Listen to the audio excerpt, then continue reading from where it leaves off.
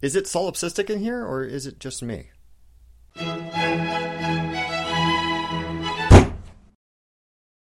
Philosophy can be hard to define, but in general, it's the study of ideas about the fundamental nature of things like life, knowledge, ethics, reality, that sort of stuff. It has sort of a reputation for being pointless navel-gazing, something for reclusive, pipe-smoking armchair aficionados who like to sound smart but can't actually function in the real world. That opinion might be due in part to how Americans study philosophy, or, more accurately, how they don't.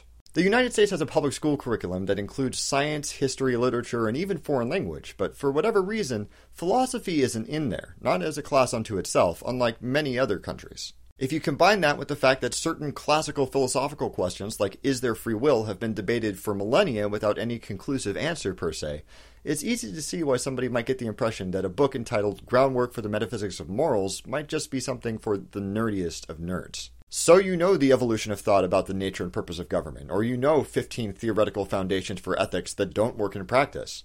Who cares? What can you do with that? Well, you can't build a bridge with philosophy, not unless you have a really amazing library.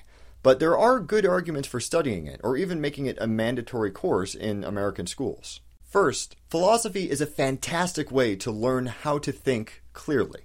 Intuition can be a great tool for figuring out the answers to certain kinds of problems, but it's not 100% reliable.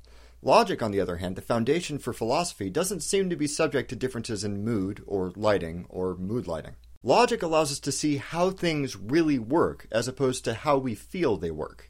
Philosophers have been using logic to carefully arrange their own thoughts and to tear apart the crappy thinking of others for thousands of years. Reading and understanding that work makes certain weak and strong arguments familiar, sort of like a quick-draw holster of rational analysis, which is a really, really useful skill if you don't like being talked into stupid stuff. For example, I recently did a Thunk episode covering Pascal's wager, a pretty terrible argument that's been kicking around for almost 2.5 millennia. And it's still used today by everyone from religious proselytizers to political activists to try and sell you their ideas, despite the fact that philosophers have been blasting it to pieces for centuries for being so bad. And the sad part is that people still buy into that reasoning because for them it seems fresh and convincing. Having a background in philosophy gives you some familiarity with the structure of commonly used arguments, so you can recognize the badly constructed ones right off the bat and blow them out of the water without so much as opening Google.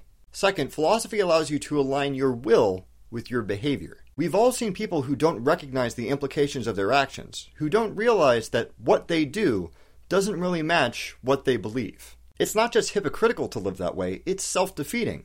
If you want to live in a world where people aren't on their phone all the time, and you're on your phone all the time, you're never going to get what you want.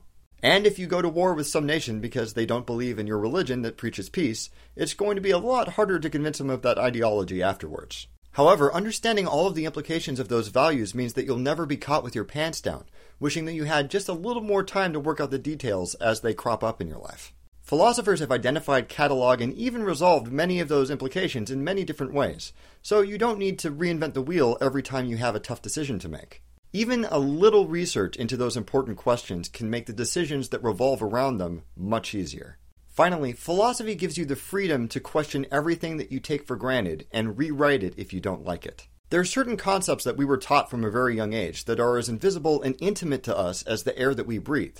Concepts that we use to think and to make decisions. Like having a lot of money is good, or guys look better with big muscles, or everyone's working for the weekend. Maybe some of those make sense, or maybe they're just irrational phrases from the past that people have been repeating for a long time because nobody has stopped to question them. Maybe that thing that we've been working for our entire lives because we've been told it will make us happy is really just an easy and unfulfilling answer to a very complex question. People who don't study philosophy and don't think critically about those invisible ideas have no choice but to accept them, and even if they turn out to be something that they don't really like, to live and die by them.